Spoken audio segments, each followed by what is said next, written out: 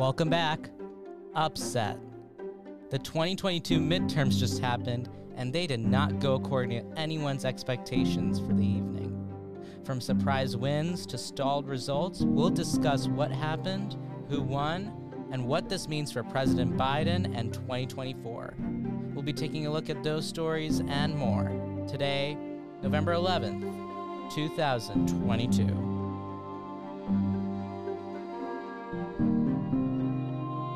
From Ishan Media, this is the Ishan S. Show, a podcast about the interesting and ever-changing world of American politics, with me, your host, Ishan.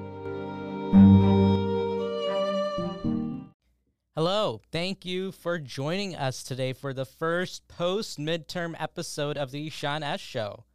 I can't believe we're here at this moment. I mean, time flies. I never, ever thought that the midterms would just creep up on us like that and just end. It's wild. For this show, we had done our first live blog and covered our first election. If you checked out our Twitter and Instagram, you might have even seen it populated with all sorts of Ishan S. Show projections. We've gained some notoriety. People are noticing us, and it's all thanks to you. And because of this show has now officially entered a new era. An era of, post-2022 midterms. We are now in the second part of this show, where it's not about the 2022 midterms anymore. Now we are a serious political podcast that discusses political news topics. And I think this era is going to be a new era in this show is going to be a lot more interesting, exciting, and I hope we have a lot in store for the future. So thank you for all your support thus far. Now, speaking of eras, when we had last talked, I told you that we would be speaking in a new era of America. We'd enter a new era. Yeah, that didn't happen. Of all the things that I can talk about that happened Tuesday night, I think the biggest thing, the most notable thing of this evening is just how much Republicans underperformed expectations. We here on the show and political pundits everywhere, polls, the networks, everyone had predicted a red wave. What does that mean? Well, it's like imagining a literal wave of Republicans washing over the entire country and sending people to D.C., i.e., huge numbers in terms of pickups. Everyone predicted a bloodbath for Democrats. I'm sure you heard it in a lot of places. I certainly thought that on Tuesday when I tuned into live coverage. But as the night went on, and maybe I noticed it more because I was posting live updates, Republicans sucked. And that's not what a red wave is. So let's understand where things stand. As of the writing of this script, neither Republicans nor Democrats have officially gained control of either house. I mean, there are organizations out there that are projecting their results, sure, but most networks, reputed institutions, are yet to make that call. Now, in a normal red wave year, there would be no question of a Republican majority, at least in the House of Representatives. We would have known on election night itself, and we probably wouldn't have even needed to wait that much into the night. A red wave would have crashed down, and it would have been decided then and there. Now, Minority Leader Kevin McCarthy, a person you've heard about on the show before, really wanted to give a speech around 11 p.m. Eastern Time to a crowd of Republican supporters at the Republican National Committee headquarters, declaring victory and cementing his strong mandate to become Speaker. But the reality was that never came. Instead, he came around 2 a.m. to tout some accomplishments and then just left. His future as Speaker currently remains uncertain. Now look, Republicans are likely to gain control of the House. I still stand by that, but the margin by which they are going to win control is going to be minuscule. This isn't going to be a commanding majority, and it's pretty honestly going to be lame. especially with the very high expectations that everyone had going in for them. With that not being there, with that being absent, it didn't meet up to the moment. Even Democrats were stressed out about Tuesday. For many, it wasn't a discussion about if they were going to lose on Tuesday, but rather it was a question of how bad they were going to lose. But many of them are now confirmed to be going back to Congress in January, to their surprise.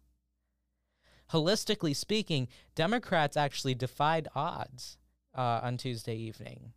Now, why do I say that? Well, it's because history was not on Democrats' side going into Tuesday.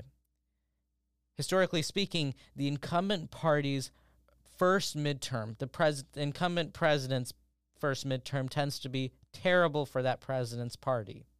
It's not a rule or anything. It's more of an unwritten rule in politics. But the way the American electorate operates, it's just the way things have happened in America for over 4 decades. For some context, here's some numbers. The average seat loss has been 27 seats since 1946, when all but 2 midterms saw the president's party perform terribly. In 2010, when President Obama was in office, his party lost 63 seats in the House and 6 in the Senate. 8 years later, Trump's first midterm, his party lost 40 seats in the House and gained 2 Senate seats. Now, the Senate seats might not be that consistent. Generally, you lose seats in the Senate as well sometimes. But just looking at the latter half of the 21st century, I think we can understand the idea that incumbent parties tend to lose in the House of Representatives, and generally, they tend to lose big. Now, couple this with the fact that President Biden, going in, had a 41% approval rating, lower than most of his presidential peers at this point in their presidency. The generic ballot was not friendliest to the Democrats, as the overall environment hindered their ability to perform well due to inflationary and cost of living concerns. Then, many Democratic candidates had begun to see their polling numbers drop. I think one example was in Pennsylvania after the debate that happened there for the Senate election, when John Fetterman's numbers started to drop. That was just one example. His numbers dropped as a result of his performance that day. He had suffered from a stroke in May, and because of that, he does struggle with some auditory and with some auditory issues. But that was very visible, and looking at the politics of it, it wasn't very good in terms of optics. And I think that really hurt John Fetterman's numbers because people were questioning his wellness to be in office. But that's just besides the point. It met into this general trend of Democratic candidates not doing that well in the polling numbers.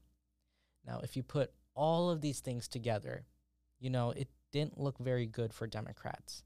I mean, even politicians that I've talked to were concerned about the potential for a so-called red wave hitting the country. And I talked to quite a few politicians about their concerns about this. Last week, we had Neil Mishra on the show who said that he was worried about Democrats not doing very well in a not-so-friendly environment for Democrats. So if you look at the hard facts that were in front of people like myself, well, the odds were against Democrats, and that's why we predicted such. But then, going into election night on Tuesday, I was at my election night parties talking to people. It wasn't really, again, a question of if Democrats had a chance, but rather how bad they were going to do.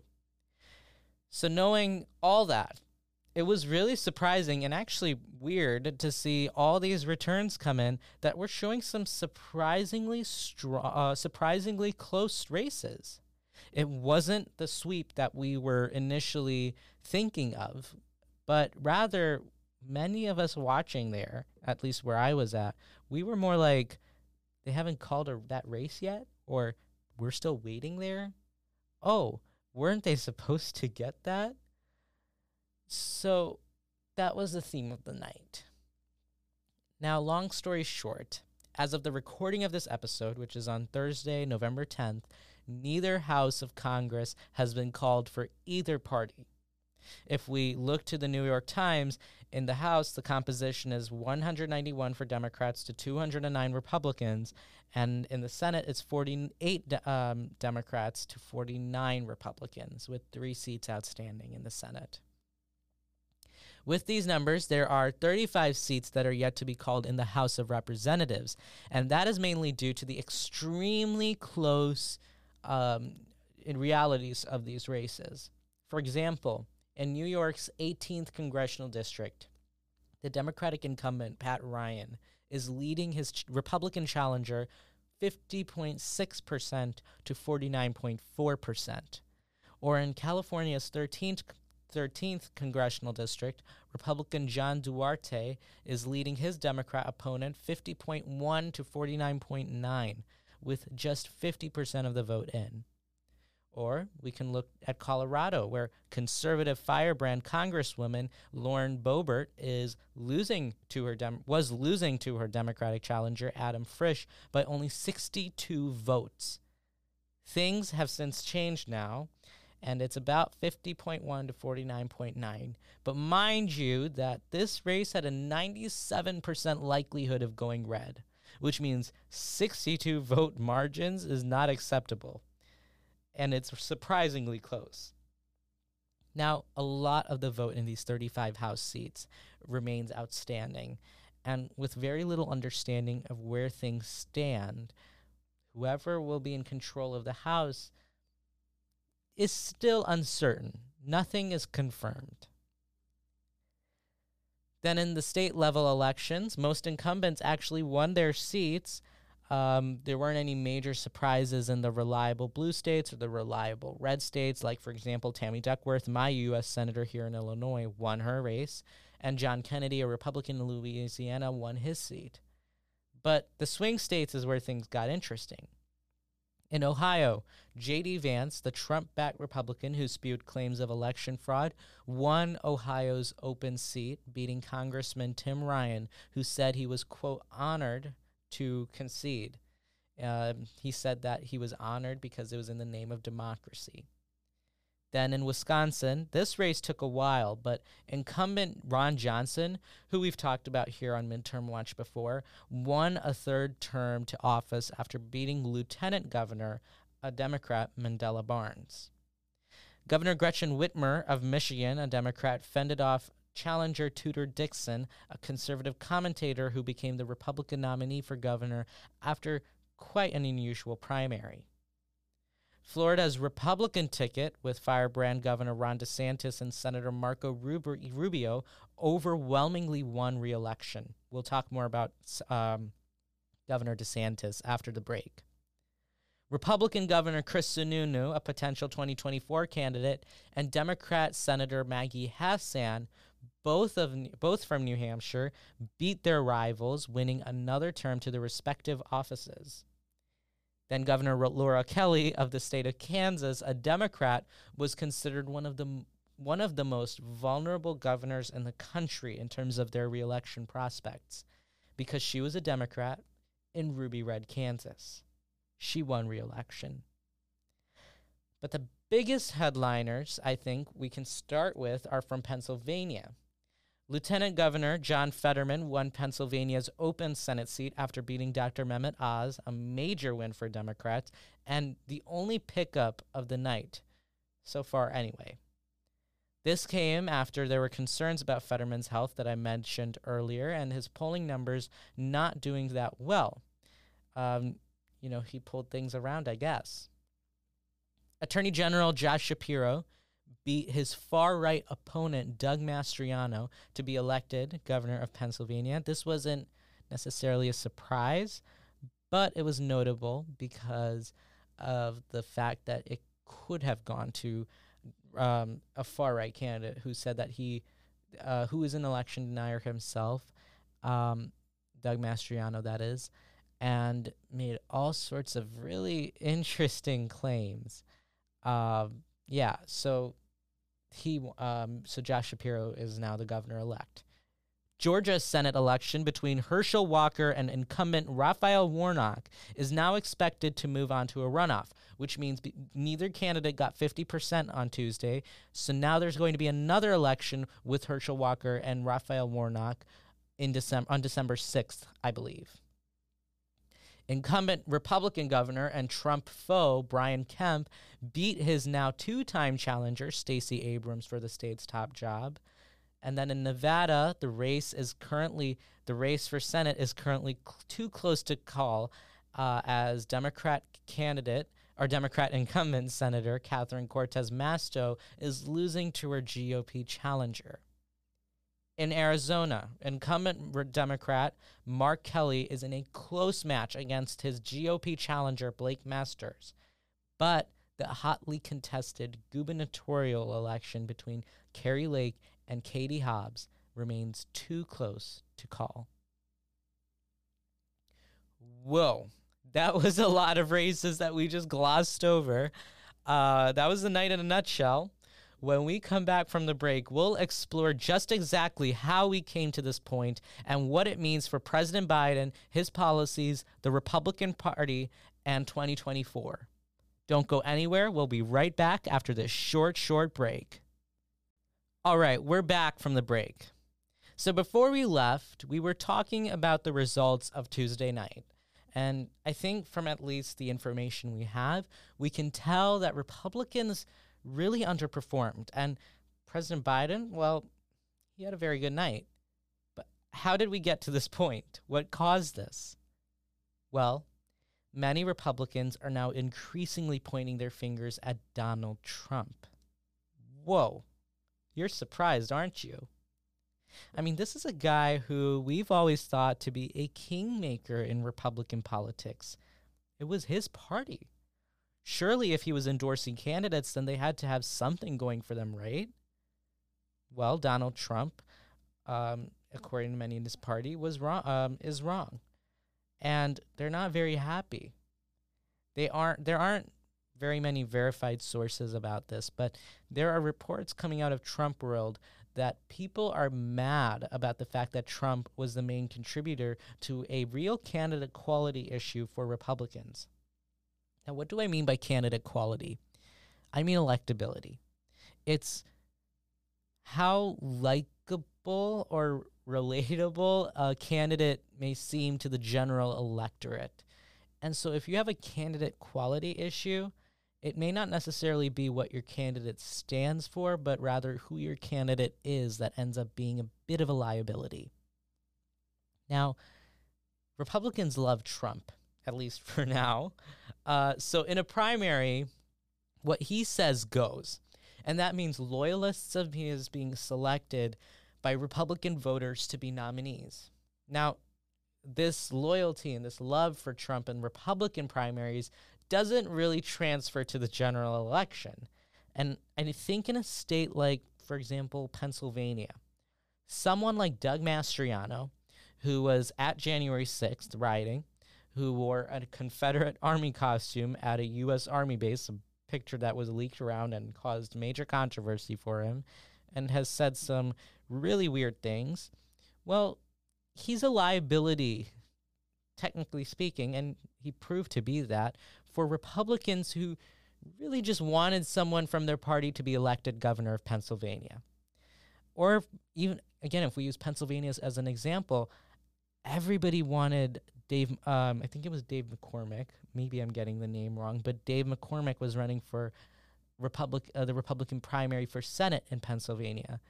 But after Trump's insistence, the nominee ended up being Dr. Mehmet Oz. He endorsed Oz, and that's who Pennsylvania Republican voters selected. But now many people in Republican circles are saying that McCormick would have probably done much better, especially against Fetterman. So, going back to Mastriano, Trump handpicked Mastriano, but Mastriano was unable to perform. He didn't resonate or appeal to the general electorate, and I think Trump really underestimated their judgment.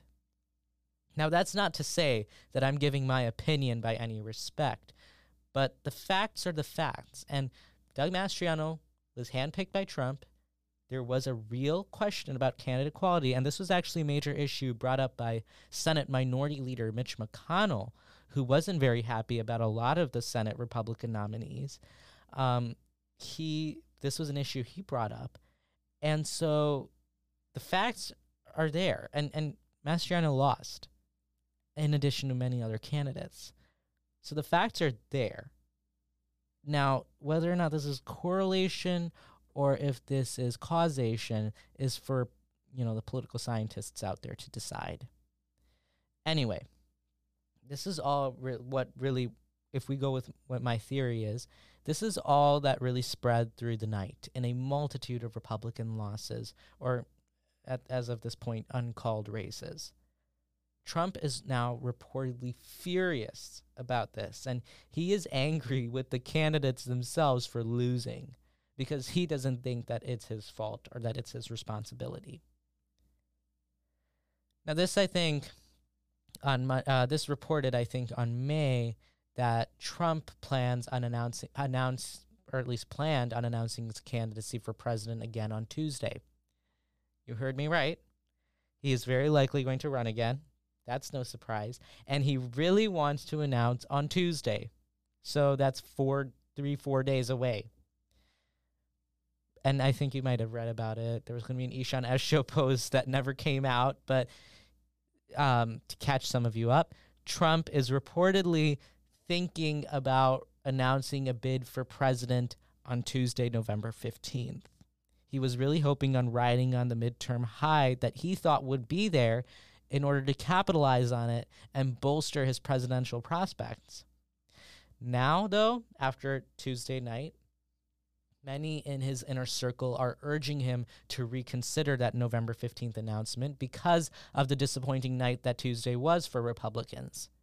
Some say that maybe he should wait for after the Georgia runoff election so as to save Herschel Walker's chances. Some say that maybe he should wait even longer, well into next year. But, of course, we don't really know what's going to happen. Only Donald Trump does. Now, a major victor of the night, arguably, was Ron DeSantis. Now, I've said it repeatedly that DeSantis is presidential material, and he needs to be watched for the future because he holds some real potential within him within the Republican Party. In fact, he won his Florida re-election bid for governor by over 20%. That's a staggering number. 4 years ago when he ran, barely a few percentage points. I think even less than a percentage point, actually. Maybe, whatever it is, minuscule. Now, this time, he beats that by 10 times. That's a huge amount. And that was a huge swing that DeSantis managed to pull off. It's unheard of in Florida politics.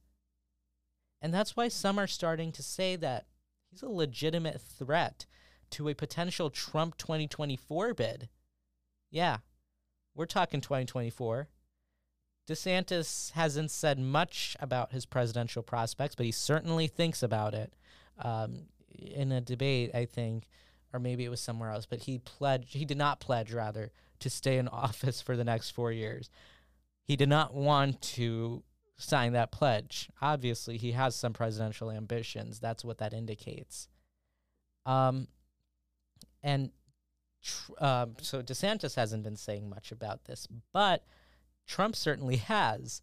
He's been increasing his attacks on DeSantis and even claims to have dirt on him.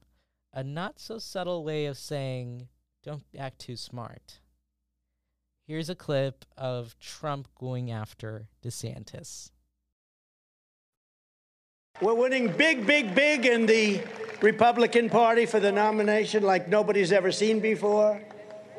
Let's see, there it is, Trump at 71, Ron DeSanctimonious at 10%. So that was that clip of Donald Trump really trying to make fun of Ron DeSantis there. I don't think you can really say that Donald Trump has kind of lost favor for Ron DeSantis, someone who he claims he made him who he is today, that type of thing. Of course, if the Donald or DeSantis are to be the Republican nominees, what about the Democrats, specifically Joe Biden?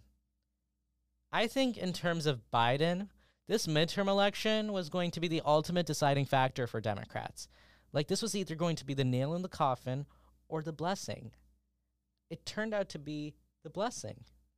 With such good numbers from Tuesday night, or at least exceeding expectations that we had, now it seems likely that Biden could theoretically win in 2024, especially with the groups his party won this time. And the country doesn't hate him as much as we nearly thought. When we said 41% approval rating, that was according to 538 averages. That was according to polling aggregates. But exit polls from Election Day showed that it was actually sitting higher at around 44%. So, okay, still not good numbers, but higher than what we thought. And presidents have pulled things off with lesser numbers than that. So 44%, I think Biden should take the win. So that's good news for him. He has said that it is his intention to run in 2024 for re-election. But obviously, it sprouted some questions because he'll be 82 if he is to win another term. He will be 82 years old, and he still is not super duper popular, which is why people were really questioning his electoral capacity in the first place. I think these midterms have kind of pushed things over the edge in Biden territory, but he's obviously thinking about it. And he's told aides privately that he really does want to run. And he is annoyed, flustered, if you will, with Democrats not really giving him enough credit where he thinks should be due. He has said that he'll decide if he wants to run early next year. Now, if he is to run, his prospects of winning are going to be really based on what he's able to accomplish. And if he comes in with a divided Congress, well, there aren't a lot of possibilities for him. So you need to see where this works. And because so many of these races remain uncalled, control of Congress is still unknown. With razor-thin majorities these first 2 years of his presidency, Democrats were barely able to get a few things done. So if it's a divided Congress, what is he supposed to get done at all? Well, Biden touted when he was on the campaign trail, his bipartisanship and his ability to work with the other side. I think that is going to be put to the test if it's a divided Congress, which it seems like the most likely outcome right now. But here's a clip from the post-midterm press conference where President Biden addressed his prospects for 2024. Our intention is to run again. That's been our intention, regardless of what the outcome of this election was. My judgment of running when I announce, if I announce, my intention is that I run again. But I'm a great respecter of fate, and this is ultimately a family decision. I think everybody wants me to run, but we're going to have discussions about it. And I don't feel any hurry one way or another to make that judgment. Today, tomorrow, or whenever, no matter what my predecessor does. So, as of right now, neither house has been officially called for either party. And we can expect to be waiting for a while, because that's how we do elections in America. We wait our time. The Sean Nash Show will be keeping close track of what comes out of this year's midterms as the results and the numbers pour in. Now, if you want to stay on top of all things, then check out our live coverage, our live blog on the SeanNashShow.com. You can hit the 2022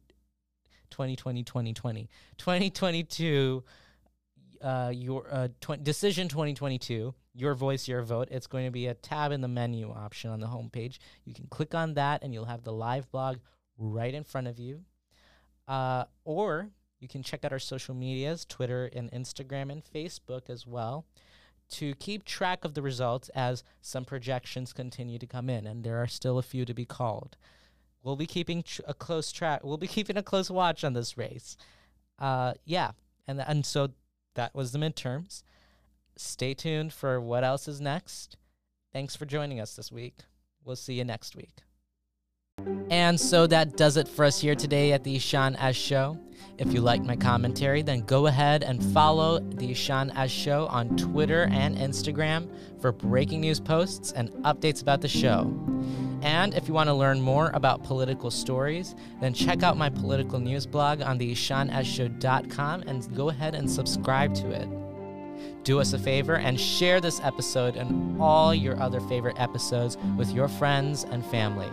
It's the best way for this show to grow and get more people listening to it. Thanks again for all your support, and I'll see you guys next week. Bye.